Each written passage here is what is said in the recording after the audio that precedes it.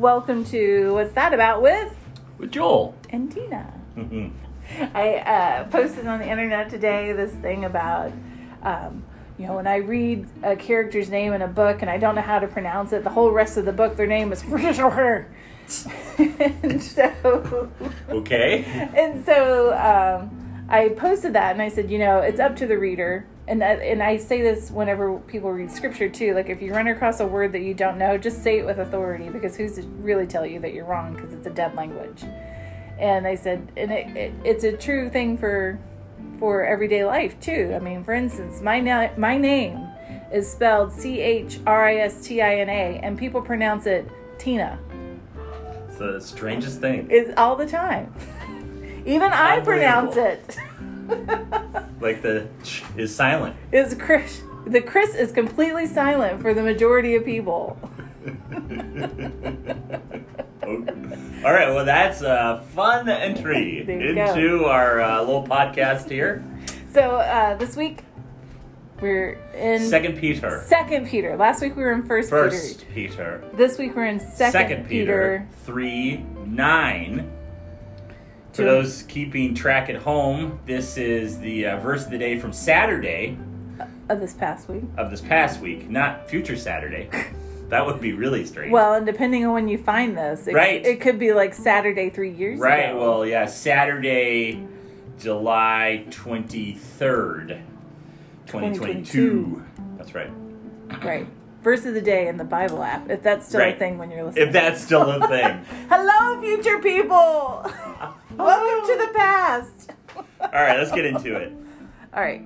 So did you want to read this? Sure. All right. So we have a lot of different editions here, different translations, which is always a good thing. You know, one of the good things about all the different translations we have is when you read a particular piece of scripture with one translation that you like, maybe it's your favorite one, and you don't quite understand it, it can be really helpful to perhaps turn to a different translation and see if it's a little more understandable.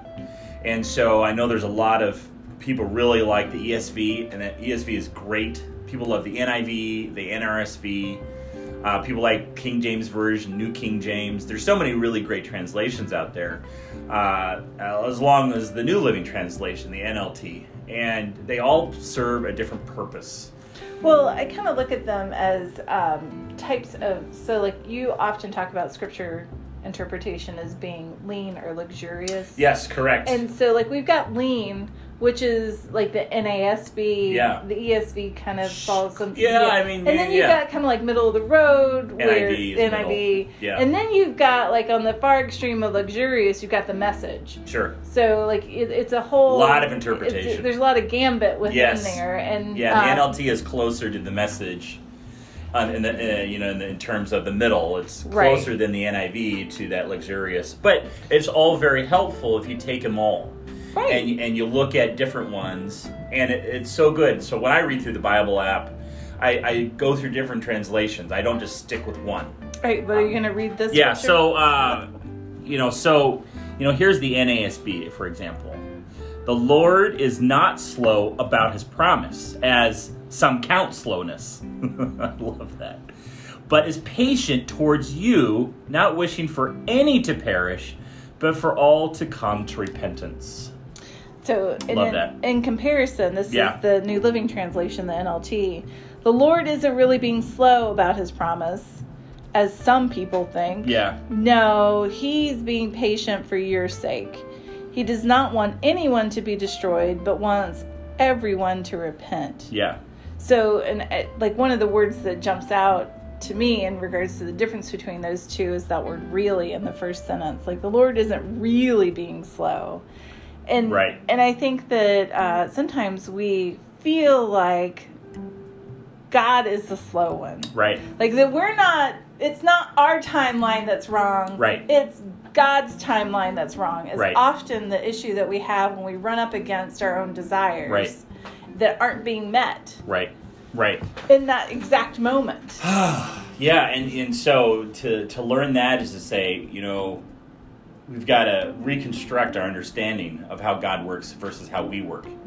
We've got to take a step back and say, listen, if we know God to be God, and we know that we're not, then who is always in the right?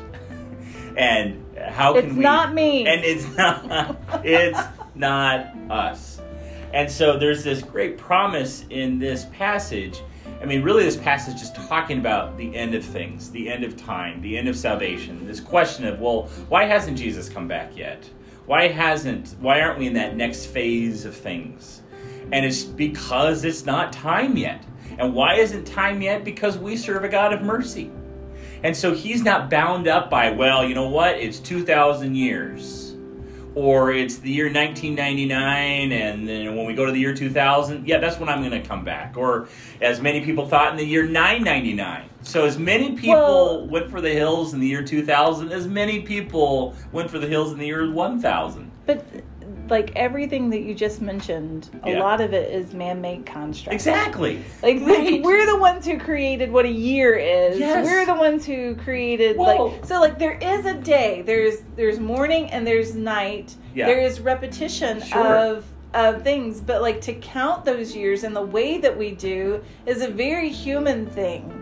You know, that's us. Like we are the ones keeping track.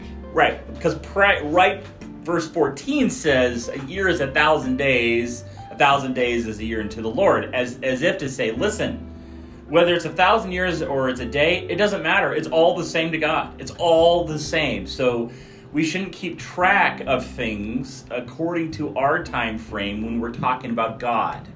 Because God is never late. Right. So we've been studying on Sunday mornings the book of Genesis. Yeah.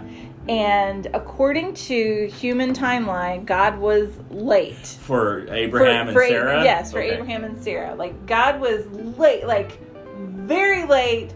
So late that they laughed. The boat had like sailed. And there was no more boat. The boat had sunk. Like people even forgot that there was a boat. Like that's how long it's like they're in their 90s. He's about 100. She's about 90. I mean, that's old.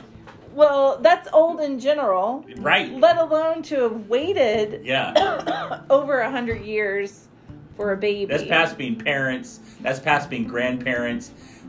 People that age are great-great-grandparents or great-great-great-grandparents at that age normally. So, I mean, the stuff that you see within a 100-year time span. It's amazing. So like 100 years ago from today, the 1920s was like the big boom, right? The Roaring 20s. The Roaring 20s was before the big crash. Before 1929.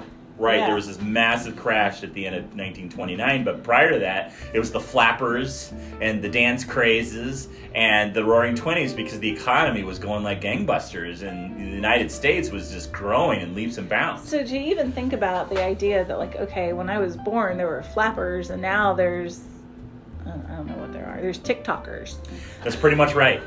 I think that is well said. There were flappers, and now there's TikTokers. So, like, and you've experienced all of the in-between. Break dancing. Yeah. But in that story, God wasn't too late. Right. God showed up right on time. Right. God showed up when he needed to. Right. And it happened according to his plan. And we see that in Elizabeth's story. Yeah. You know, if we jump to the New Testament, when Elizabeth and Zechariah are like, we're old, we're busted, we're done.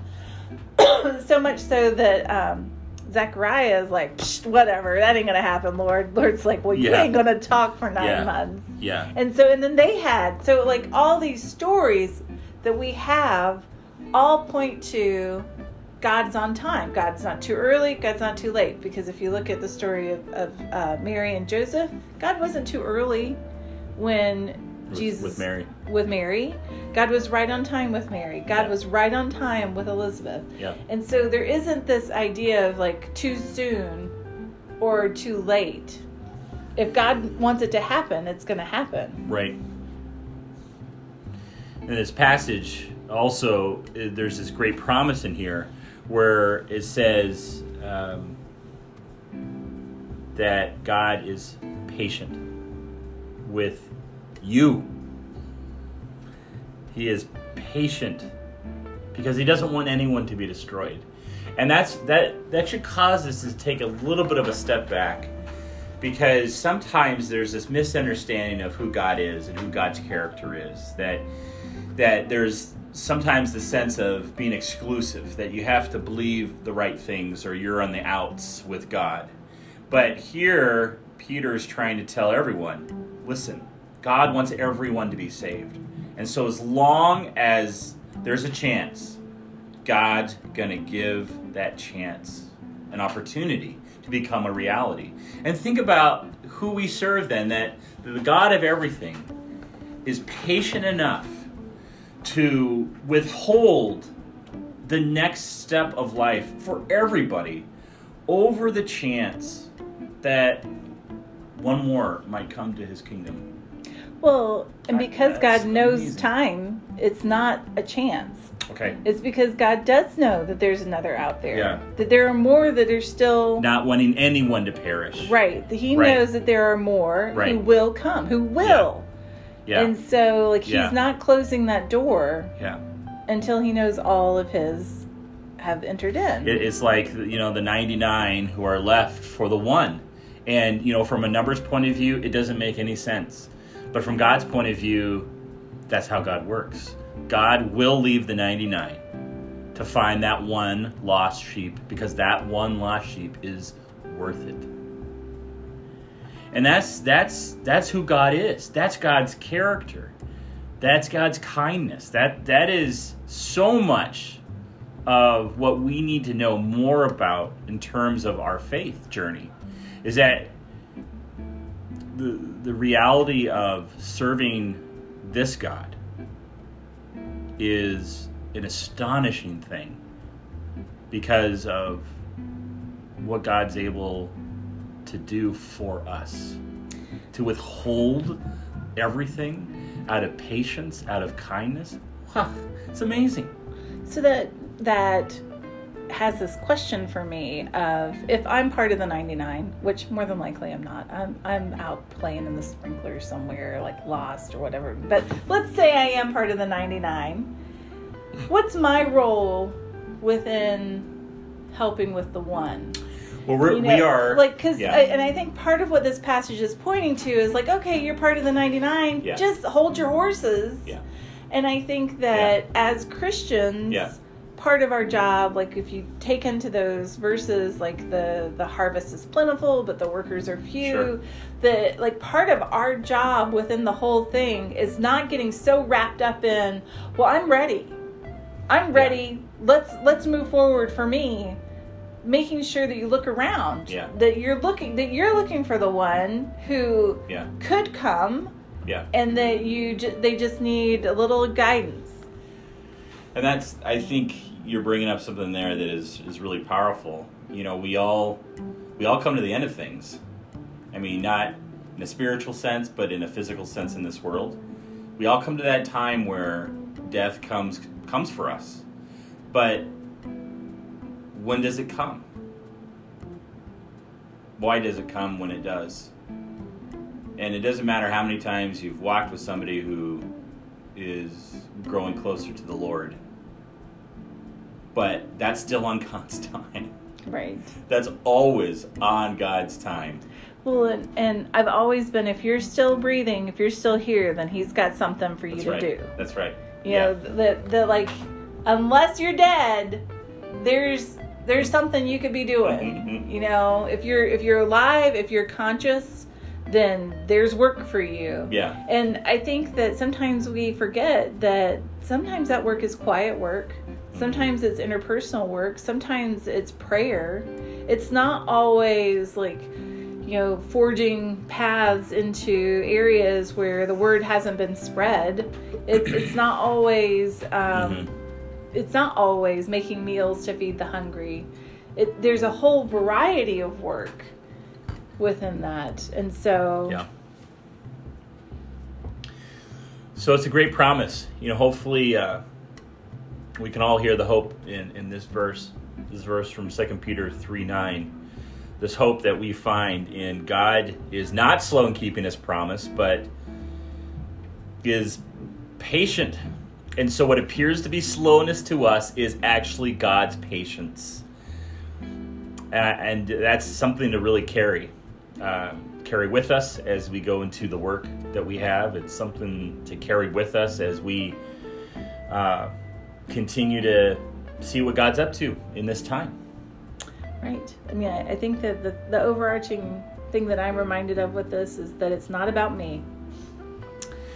There you have it. It's never about me. And that's when we get in trouble. We get in trouble when we do make it about us.